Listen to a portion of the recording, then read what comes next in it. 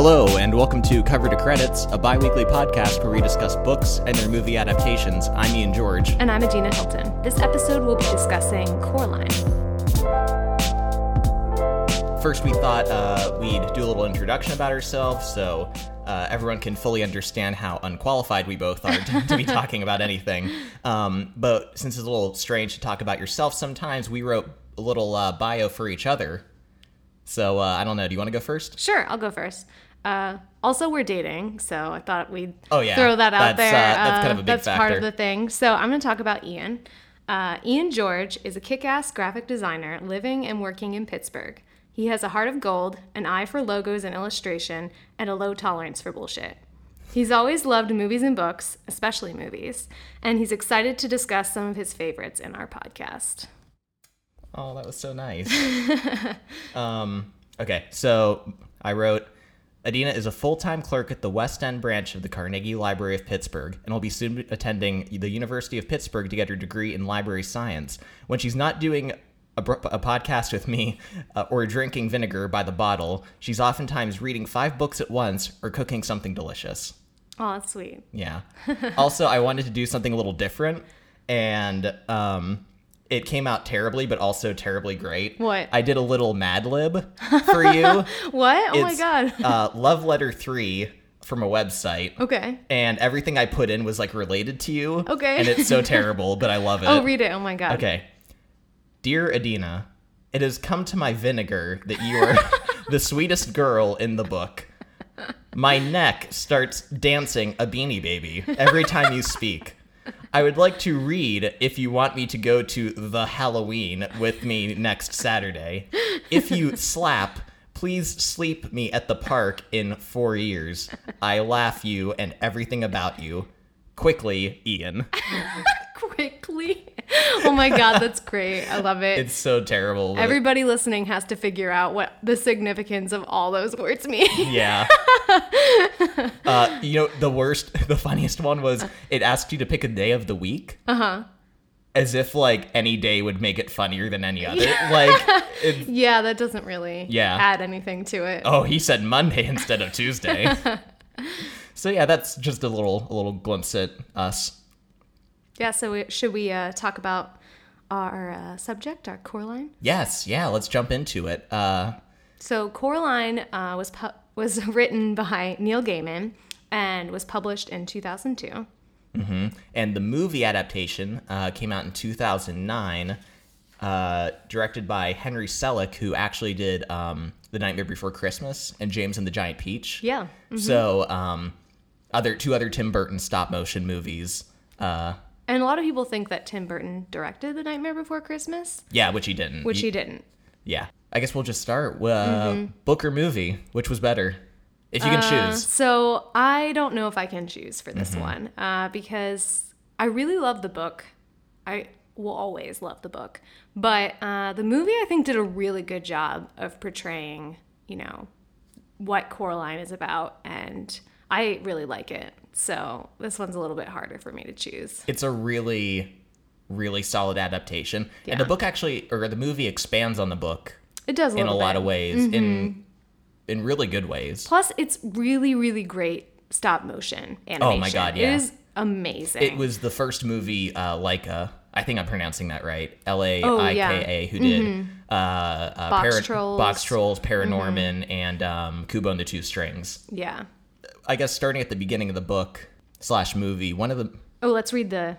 Sure. Yeah. Oh, sorry. Oh, yeah. I just want to read a summary of it for everyone listening. When Coraline steps through a door to find another house strangely similar to her own, only better, things seem marvelous. But there's another mother there and another father, and they want her to stay and be their little girl. They want to change her and never let her go.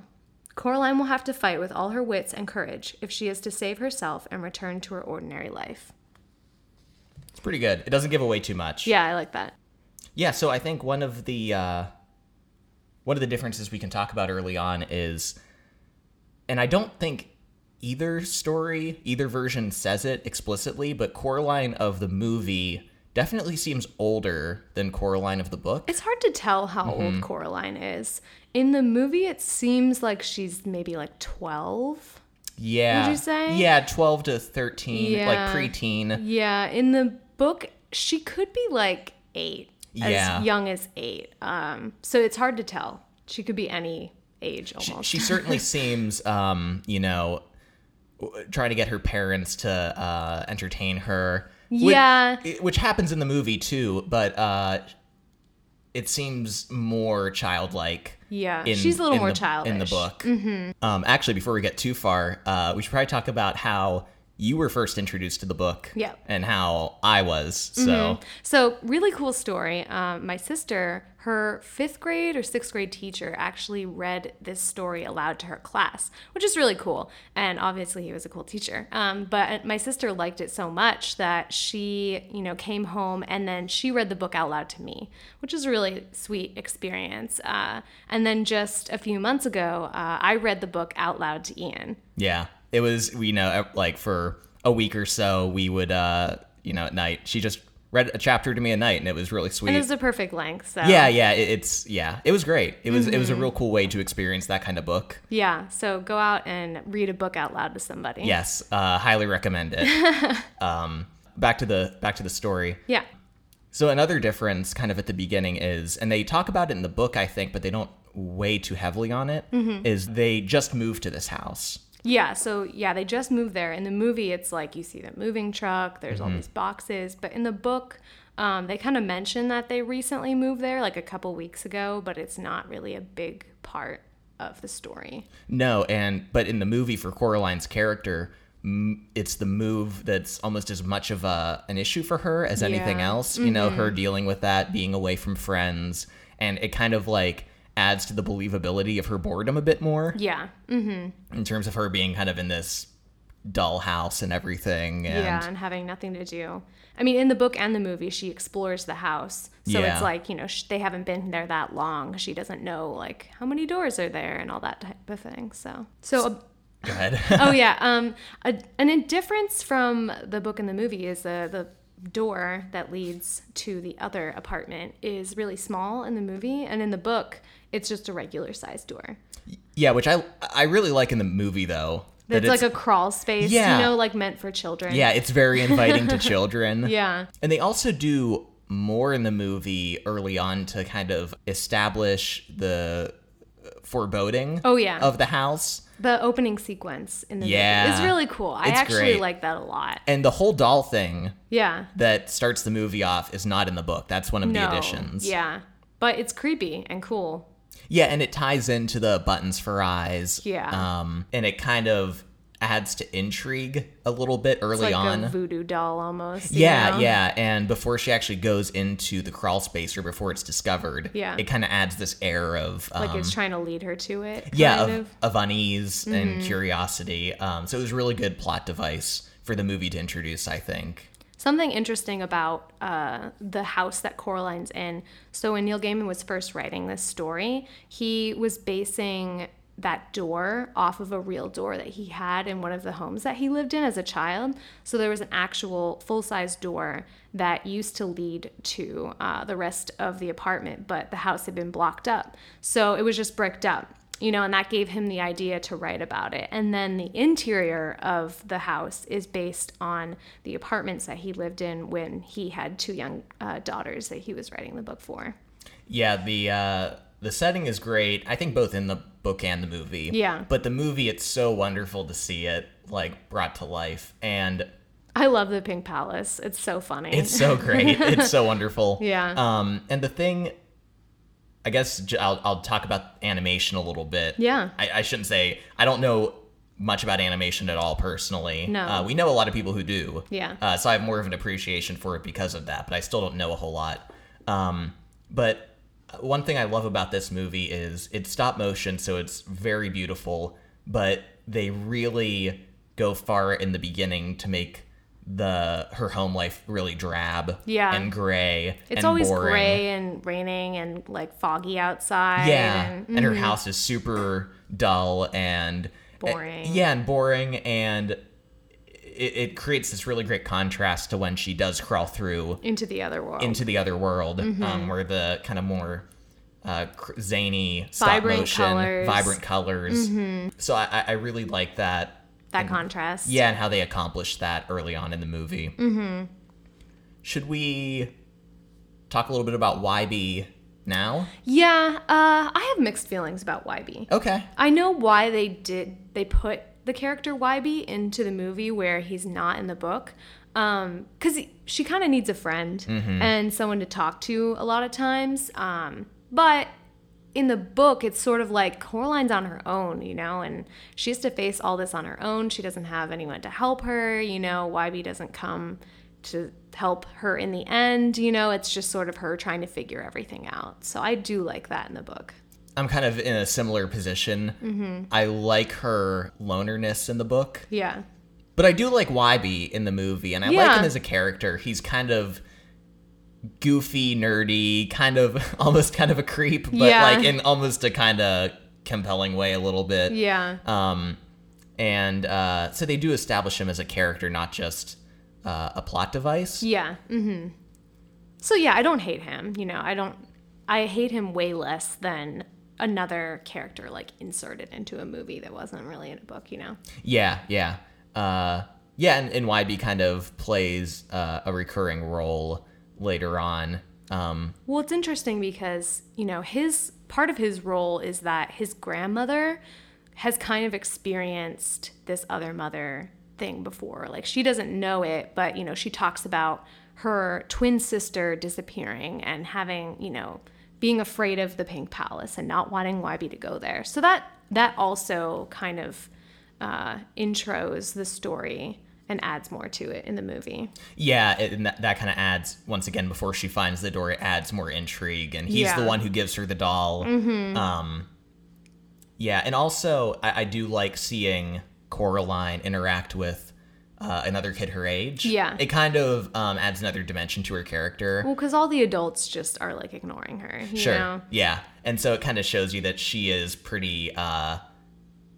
kind of has a temper, is pretty strong-willed, like all from the beginning, and it's not just towards adults, it's kind of towards other people too. Yeah. So I do like that you see her interact with other people her age. Talking about her parents. Yeah. So in the book, they're kind of distracted, they have their work. Should they just talk about how they do work on computers, so they're always home.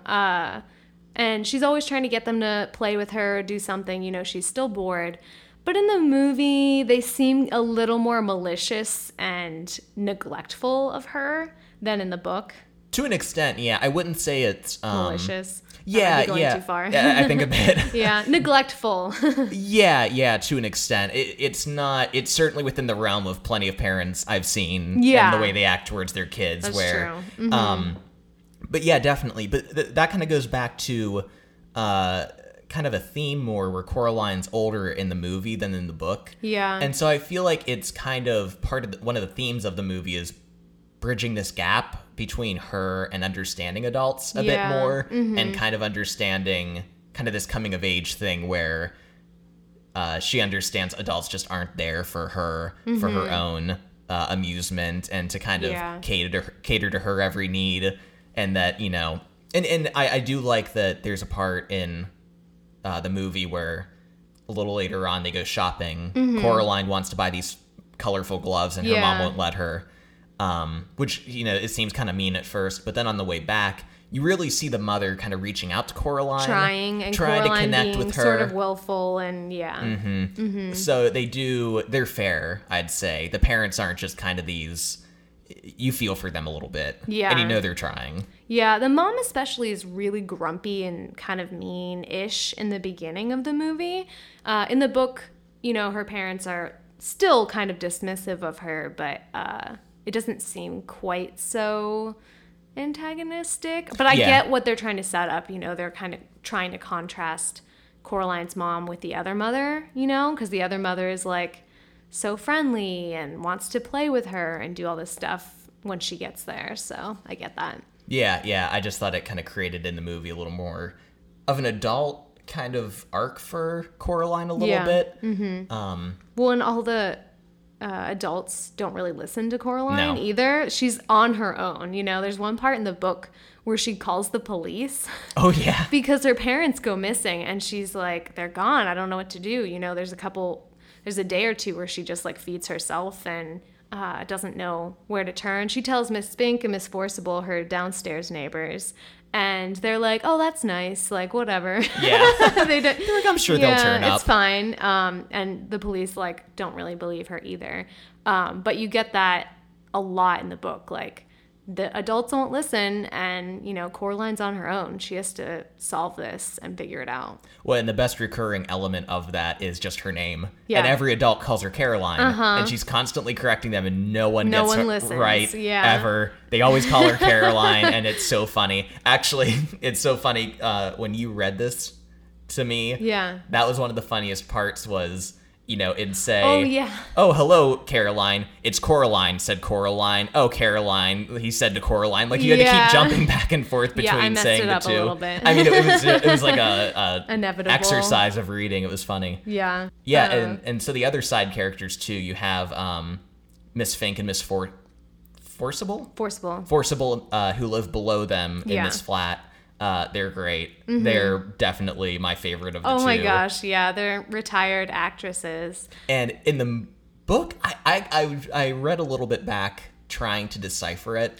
In the movie, they clearly are like former burlesque dancers of some sort. Definitely. And they don't clearly say it in the book? No, but when they were doing the routine in the book, there were some weird parts where, like, she slaps her thigh. Yeah. And, like, the dogs, like, the literal dogs in the audience start barking and going crazy. Yeah. And I'm like, I can't tell if they're... I think it's safe to assume that they are burlesque entertainers. Probably.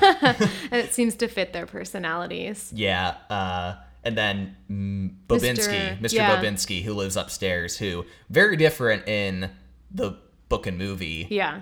He has a mouse... circus he's mm-hmm. setting up. Not the real Mr. Bobinski. the book Mr. Bobinski is kind of this old like man who takes time like getting down the stairs and things. Yeah. Whereas the movie version is this former like gymnast, trapeze circus artist who's Russian. Mm-hmm. I think he's still supposed to be some kind of Slavic Russian in the book, but yeah, he's definitely different.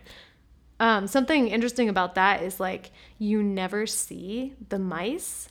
No, yeah. I mean, I don't know if you do in the movie, but in the book, she never sees the mice. Yeah, his mice. His mice. Yeah. It's just the mice that are in the other world, which are really rats. So that's sort of interesting. Like, are there really mice, or... Well, I guess, yeah, I don't know. I'm not sure if the mice early on that led her to the door were Bobinski's mice or... Yeah, that's in the movie, though. Yeah. Mm-hmm. I guess just both times they... Oh, wait, so how does she find the door in the book? She just is looking around the house and finds it. Oh, okay. Yeah. See, I got it mixed up. I thought it was kind of the same setup. Yeah, and an interesting part that's different is in the book... she goes into the door and goes into the other world and then is, looking around at stuff. I think she goes and sees Miss Spink and Miss Forcible, and she sees the rats perform, and, her mom cooks for her other mother cooks for her and everything.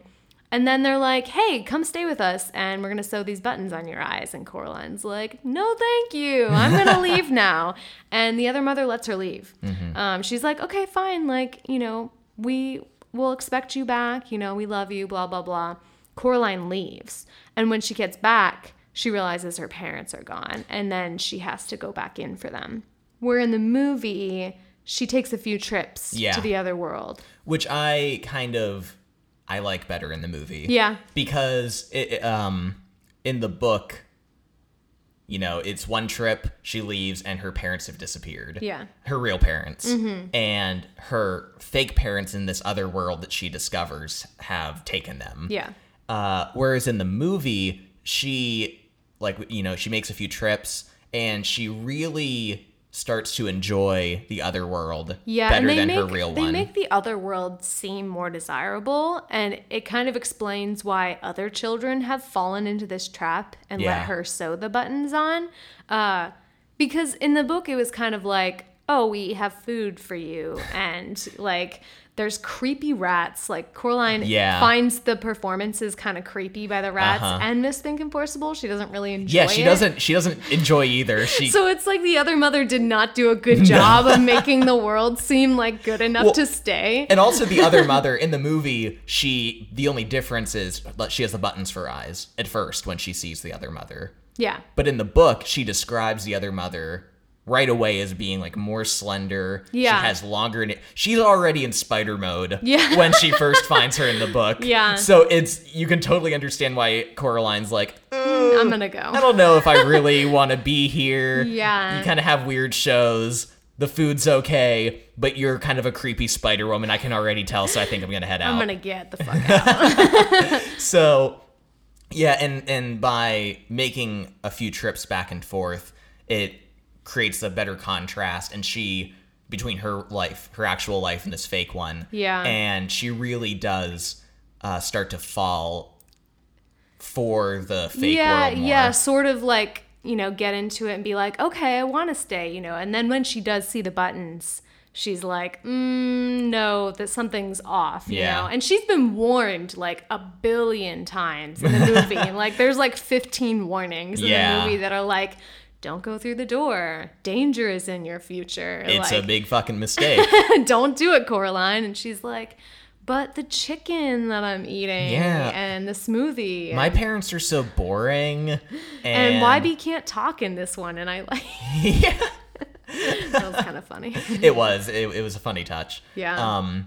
So I like that they established the other world better in the movie. Like I do like that.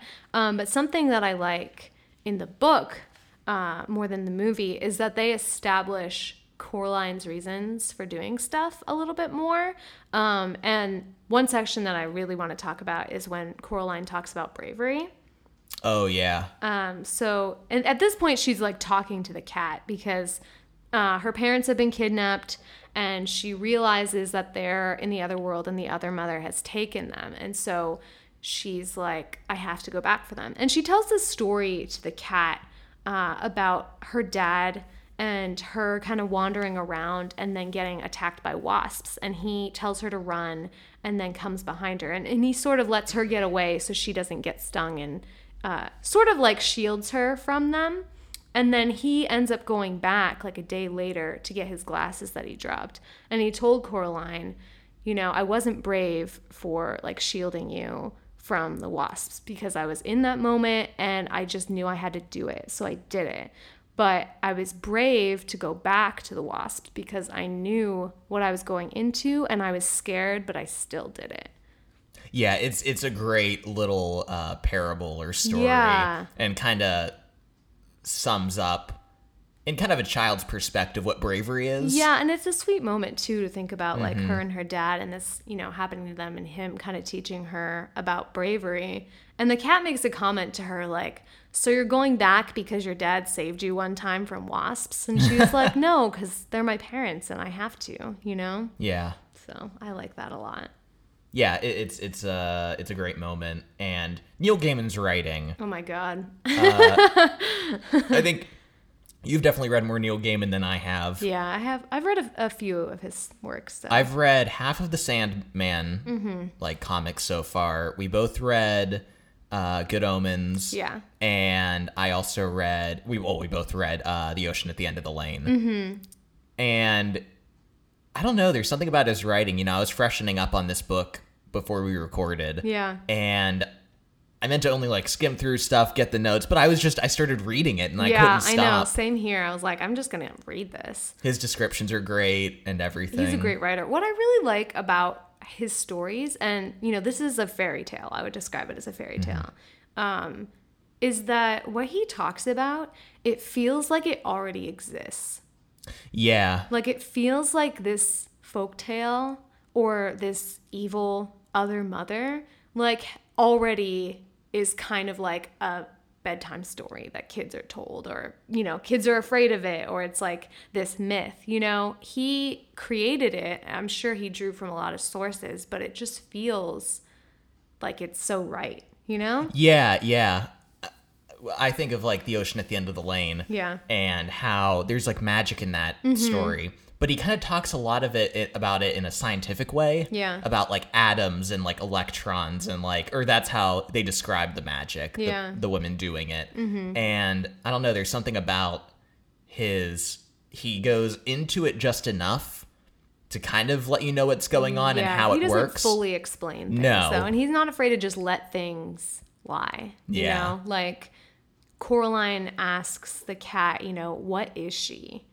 And the cat doesn't answer her. Yeah. You know? It's like, he might not know, or he might and he just isn't saying, you know? There's like, we don't know what the other mother is. No, and her motives are also kind of vague in terms of the cat said, I don't know if she wants to love something else besides herself or if she just wants to eat you. If she's just really hungry. It's kind of tough to say. Probably doesn't matter, but... And there's a moment, too, where the other mother tells Coraline, you know that I love you. And Coraline's like, yeah, I do, because I know that you do love me, but it's, like, really twisted and you want to, like, own me, you know? Yeah. So that's interesting. Yeah. So I guess we can probably get into this part where, you know, she goes back, her parents are gone. Yeah. And she has to make the decision to go back and find them. And in the book, this is like in the first third of the book. Oh, yeah. Mm-hmm. In the movie, though, this is set up as like the third act, the beginning of the third act, her decision to go back and save her parents. Yeah. Which I guess worked for me in both ways. Yeah. It feels like a better third act setup. Yeah, more exciting, I guess. Yeah, yeah. Yeah. Which is kind of always interesting to me to talk about the structure of books versus movies, because books oftentimes are way more kind of organically told. Yeah. Whereas the movies set up in a 3-act structure, usually more precisely, which I enjoy and kind of works well for a movie, but, you know, they're just... There's more freedom with books sometimes. Yeah, sometimes. And they can still work. But I agree that the third part of the movie is like, oh, now we got to do it. We got to Shit's gotten figure everything real. out, you know? Yeah. So, yeah, Coraline goes back and, you know, tries to find her parents and ends up making a deal with the other mother to play a game to try to find the souls of the 3 dead children that she already sucked the hearts and souls out of. Yeah. And to also find her parents.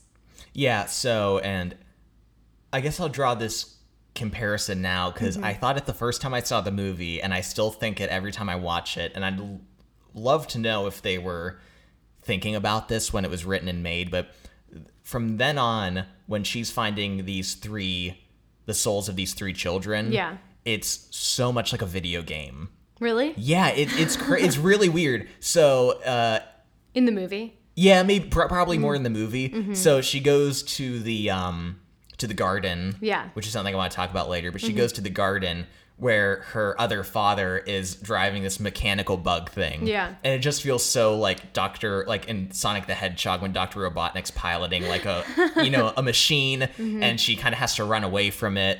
And eventually it's defeated. It sinks into the pond. And after it's defeated, she gets like the soul. Yeah. The glass, the marble. Yeah, they're is it? marbles, I think. And that's so much like a Zelda game when you beat a boss and you get like a heart piece or you get like a token. Yeah. Well, and then the rest of the world, that space like crumbles. Yeah, everything turns to like gray, ashy color, which is another thing. I'm like, this feels like... It does. It looks really cool. It looks awesome. That. Yeah. But visually. it's another thing that felt so much like a video game. Yeah. And like all 3 of... And it's like... And just that setup of having to find 3 of something. Yeah. You have to go and find them and like defeat an enemy and get a token to prove that you did it. Yeah. Like that's such a standard video game setup, specifically with Zelda. Even the thing she looks through, the stone with the hole in it. Yeah. Mm-hmm. That's almost directly from a Zelda game. Really? Like an object that it was like a lens that you look through and it shows you what's really there or not really there. So that stone is like a real mythological thing. Oh, really? It's called a hag stone or an adder stone, witch stone, that type of thing. And in folklore, it will either ward off evil for you or you'll be able to see like through illusions or be able to see into other worlds like fairy. So I thought that was really interesting. Yeah, I had no idea about that. I really like that aspect of it. Like she's looking through this like almost protection and to see what's real in this other world. Well, even I think in the book and the movie, they refer to the other mother as the Beldam. Yes, the Beldam. That's another thing rooted in Mythology. history, and mythology of like, what is it, like the old woman? Old woman, lures witch. Yeah. children. She's a witch and she lures them. Goes back to that, Hansel and Gretel type, like luring the kids into the forest, But it's such a great word. Oh, yeah. The Beldam. And I hadn't heard it before this story, and I'm like, that's really great. Yeah. It's a great name.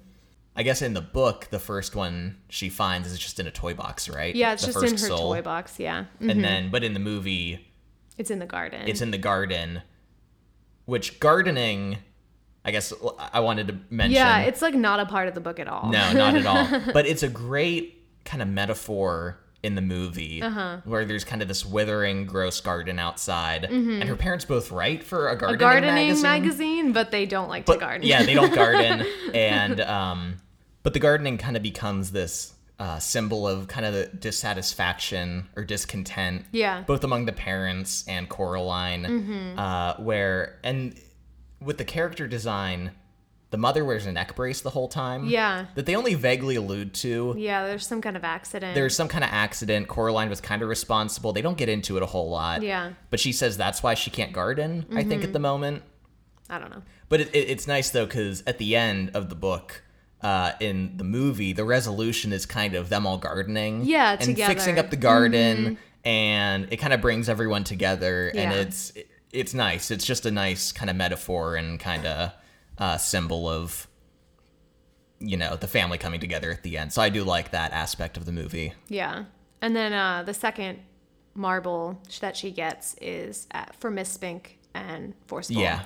And that scene is so creepy because it's when she goes into the theater in the book and there's some kind of like throbbing spider-like egg sac Yeah. on the wall. Like this organic. Yeah, like a bug thing. And Coraline sees that one of the marbles is in there. And so she has to like stick her hand in it to try to pull it out. I forget how Neil Gaiman described it. I just remember being completely grossed out reading it. Yeah. He did such a good It job. was horrifying. The movie, it's very similar in setup, but instead of like a gross biological egg sac, they're in a taffy wrapper. taffy wrapper? which is great because it And then they're made out of taffy. Yeah, and then they're made of taffy, and it's funny, but still super kind of creepy Yeah. and freaky, but a little more tame. Yeah. And it does refer back to their characters in the real world. I think of like alien type egg sacs on a wall. You know what I Yeah. mean? Almost like something that you would see in a horror movie. Oh my God. Where it like will burst out at any moment. I'm having flashes to like videos I've seen online of like spider egg sacs God, okay. opening. Anyway. Yeah. And then, so in the third Marble episode, she has to go up to Mr. Bobinsky's apartment, and it turns out that he's made out of rats. Yes, he's human rats. Human rats. Also, there's an interesting part there where Mr. Bobinsky is trying to convince her to stay, and he's like, it's so great here. You can do whatever you want. Like, we can make new worlds for you. Like, everything will be the way you want it. And Coraline is kind of like, you don't get it. Nobody wants to have everything that they want because then it doesn't mean anything. And Mr. Bobinsky's like, I don't understand. Like, that doesn't make sense to me. And Coraline says, that's because you're just a poor copy of the real Mr. Bobinsky. Yeah, and then he's like, not even that now. And then he disintegrates into rats. Yeah, I like. Yeah, and that carried over from the book into the movie, Yeah, right? she doesn't go into it as much. She just says you don't understand. She doesn't talk as much about, like, nobody really wants to have Yeah. everything that they want, but it's sort of implied. And it's cool, though, because in the book, that's the moment that she realizes where her parents are. Because she noticed there was a snow globe on the mantelpiece in the other world, and she thought, like, oh, that's weird. There isn't a snow globe on the mantelpiece in my real house. And so when she's like, the other mother can only make a copy of something, she can't make anything new. She realizes that her parents are trapped there because the only reason there'd be something new would be to, like, contain her parents, you know? Yeah. So that's kind of interesting. Yeah, in the movie, the one thing I really like, and it's something that a lot of movies do all the time, but kind of gets not overlooked, but people take it for granted. Yeah. Is, and in movies, or kind of movie theory, I guess it's called Chekhov's gun. Where, I think I'm getting that right, I'm sorry if I'm wrong and you're yelling at me, but it's where if a guy, a filmmaker, or someone said, if you show a gun, like sitting on a table or somewhere in like the first act of a movie, it better be used to shoot someone in the third act. Yeah. So it's all about establishing things well. And this movie does a really great job of establishing stuff earlier on, and then especially in this like final act when things are going crazy. A lot of that stuff pays off. Like the cotton candy guns. They start shooting the cotton candy at her. The garden shears. The garden shears, yeah. Something she uses when she's fending off the garden at the beginning. You know, she had those in the real world early on. Just a lot of, and the movie does an expert job of setting all that stuff up, like the taffy. Yeah. How they're made of taffy, and they were constantly giving her taffy. And, you know, it's something that I think people don't appreciate usually about movies because it's so hidden. Yeah. Which it kind of should be. It shouldn't draw too much attention to itself. No, but you notice when it's not there because you're like, wait, why is this happening? You know? Absolutely. So that's something I think this movie did a great job at. Let's talk quickly about the encounter that happened in the book. Oh, yeah. That didn't happen in the movies with the other father. So in the movie, she has the encounter with the other father in the garden. Yes. But in the book, she actually has a different encounter with him. And the other mother sort of tries to throw her off the scent of the finding things because she's already found the 3 marbles. And so she just needs to find her parents now. And so she ends up going... Well, actually, I think this happens before she finds a 3rd marble. Anyway. Yeah, it's in the middle. Yeah, she goes into the empty apartment across from them and down into the basement.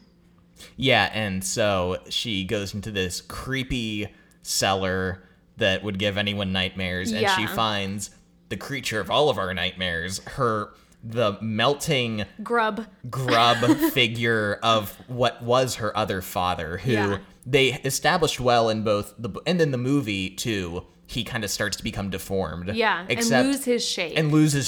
Except in the movie, he kind of turns into a pumpkin. Yeah. Which makes sense, you know, it goes back to that gardening thing. But in the movie, or in the book, he just turns into this gross, doughy larva insect thing with stick arms and no teeth, and a doughy face, and it's horrifying. It's so horrifying. Yeah. And so it attacks her. And she has to get away from it, which she does. Yeah. But it's very creepy. I think it's interesting because in the book, all of the people, besides Mr. Bubinski, who turns into rats, are like related to insects. Yeah. So the other mother is obviously a spider. You know, we see that in the book and in the movie. Miss Spink and Miss Forcible are kind of these something in like a larva type thing or an egg or in some kind of jelly sack. And then the father is like a larva, a bug larva, a fat, white, gross maggot or something. Yeah, it's really terrifying. So she gets all 3. We covered all 3. And then she goes back to confront her other mother. And her other mother is full on spider demon woman. In spider mode. And in the movie, there's more of a like confrontation with her falling in the web, which I liked. Yeah, and the visuals of that were so great. The way the floorboards lifted up and it turned into a web. And I guess I should say I love the character designs of this movie in general. Oh, yeah. But the other mother, especially at that point. Yeah. The way she just slowly turns into a creepy ass monster. She becomes more sunken and pointy, but tall and slender. And then she gets like this discoloration on her face. Her face becomes cracked, and she's really terrifying. Yeah. And the book and movie play out pretty much the same. Yeah, with her transformation. Yeah, the transformation. She throws the cat at her. The cat claws the crap out of her face. Yeah. and she grabs the snow globe and gets through the door. And there's a confrontation, there's a fight. The ghost children help her to shut the door. Yeah. Something I want to mention about the book, though, and I love this, is that the passageway is alive Oh, yeah. in the book. And in the movie, it's like kind of this glowy tunnel. And then when Coraline's going through it later, it's all like cobwebby and old looking. In the book, they describe it whenever she's going through it as something old, something very old and something very slow. And that's like creepy in the beginning. And then when she's finally trying to leave it, she's like running along the corridor and it feels warm and like somebody's breathing. And then when she's really close to getting to the other side, to her own apartment, she like touches the wall and she like screams because it feels like a mouth, all squishy and wet like a mouth, which sets up the other world like it's some kind of creature. Yeah, like the other mother.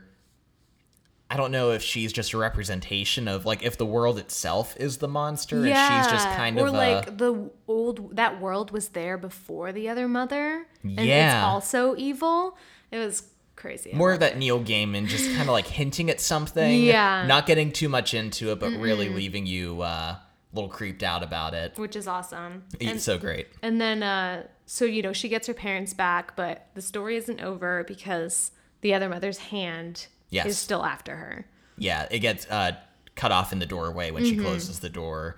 And the horror elements of the movie and the book too, but the movie, I thought of it more while watching it, are so good. Yeah. And really amped up and kind of creepy. And there's just no specific references I can think of to any movies, but like something about the hand reaching through is kind of classic, you know, and her hand in the movie, the design of it is very pointy and metal, kind of like a Freddy Krueger hand a little bit. And I love the moment when she's going through the doorway and at the end of the tunnel, the doorway to the other world, as she's banging on it for her to come back and screaming. Each time she bangs on it, it like closer. It jumps closer.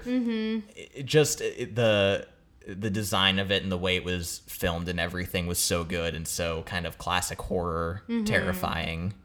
Yeah, and the way she gets rid of the hand and the key, it's a little bit different in the movie and the book. But, you know, it's pretty similar in the way that in the book it's more like Coraline has to figure it out and sort of plans this trap for the hand. She puts the key right over the well, and the hand ends up jumping on it and then falling into the well. In the movie, it's more like Coraline is just trying to get rid of the key, and then there's a battle, and Wybie comes in and ends up helping her to finally throw the key and the hand into the dark well forever. Yeah, I do like Wybie showing up. Yeah, that's cool. At the end, it's kind of it adds to the tension because then Wybie's like gonna fall in the well and the hand's still after Coraline. It's a really good kind of action sequence at the end. Yeah.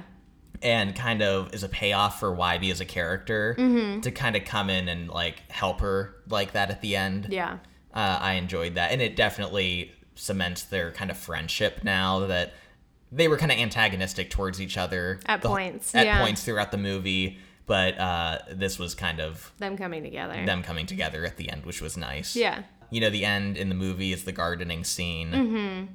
And in the book, it's Coraline just sort of being satisfied with herself and about to start school, I think, in the next couple days. And, you know, she's just feeling like not scared anymore of anything. So I like that. Yeah, it's kind of a quieter ending in the book, which makes sense. You kind of need more of a visual, I think, at the end of the movie. But both end really well, I think. There's just a bunch of like random stuff I want to mention. Sure. Shakespeare is a big part of the movie, which I love. They quote Shakespeare all the time. Miss Spink and Miss Forcible. I know Miss Spink and Miss Forcible in the performance. And there's like Hamlet. A Shakespeare festival going on in the town that you see when you go in. Let's see. The crazy Miss Spink and Miss Forcible show that they do. Oh my god, in the movie. It is so good. Oh my god. I can't, this is pretty much pitched as a kid's movie. Yeah. But it's Miss Spink and Forcible. They're Pretty much naked. pretty much naked, their old selves. I forget if it's Spink or Forcible. Yeah. Just enormous boobs with just like pasties on them. Oh my god, it's so funny. And I love that Coraline is just like, she loves it kind of. She yeah, thinks but it's she's super also funny. horrified. She's also horrified but kind of loves it. And I just like that the movie was like, let's go all the way with this. Yeah. Whereas I think in the book they were just Performing. their yeah. their younger selves off the bat though. Yeah. No, they weren't, not immediately. Oh. I'm sorry. I'm jumping all around. I'm remembering things as I'm talking. So Yep. what else? Anything else? Well, that's all I wanted to talk about, I think. Yeah, I want to say the music was really good. Oh yeah. Mhm. Just the different points that there's during when she first sees the garden in the other world. Mm-hmm. There's just kind of this great music background to it, and when she's kind of just exploring at the beginning of the movie. Yeah. I read that it's kind of an audio or a vocal musical background, but they're not actually saying anything. It's just kind of this like faint childlike singing, but it's just like jumbled or like made up words, which is kind of cool. Coraline, man. Coraline. It's a really good book, and the movie is really fun to watch. And cool. if anyone's thinking like, oh, it's a kid's book, it might be good as a kid's book, but I probably won't like it. Definitely read it. Yeah, it's worth it. Neil Gaiman likes to say that it scares a lot of adults, but kids don't really find it scary. Yeah.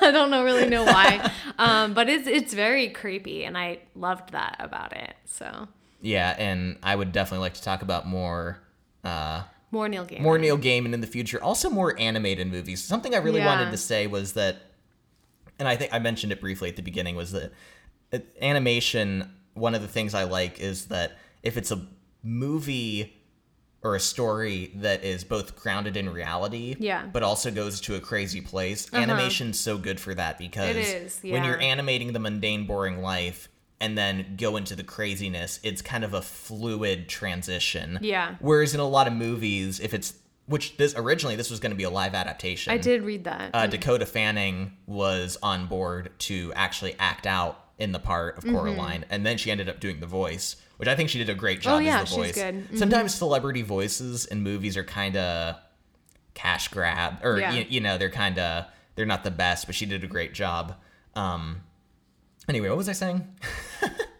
So the fluid transition, it makes me think of The Incredibles a bit, where it's a movie that has a lot of mundane, normal, boring life, but then when it goes into the craziness, it's still the same experience in a way, whereas in a lot of movies, it suddenly turns into a CGI. Yeah, that's whacked, true.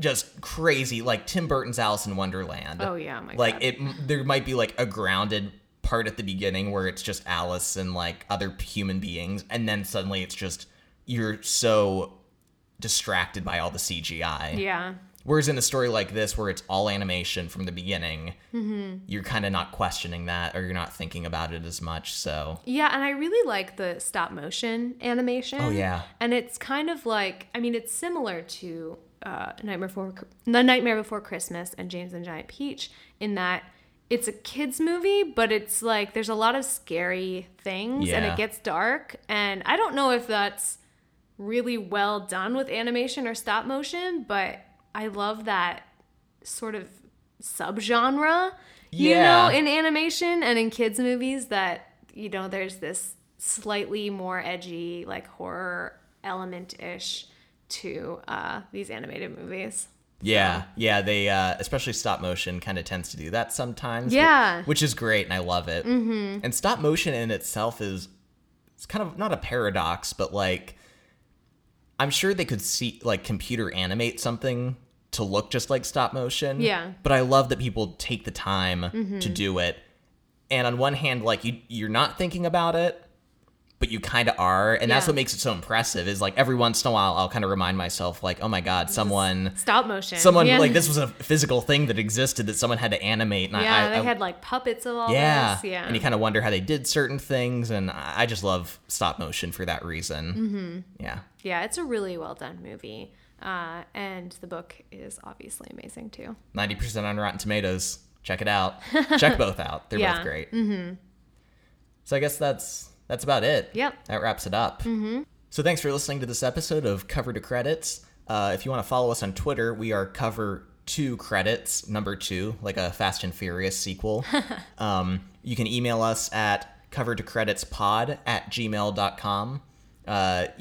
Email or tweet us with thoughts or questions. And what do you think of Coraline? Yeah, tell us we're idiots. We didn't get it at all. Or things you would want to see us do in future podcasts. Absolutely. That you guys like. We really want to know what people would want to hear us talk about. So definitely email or tweet us. Tweet us.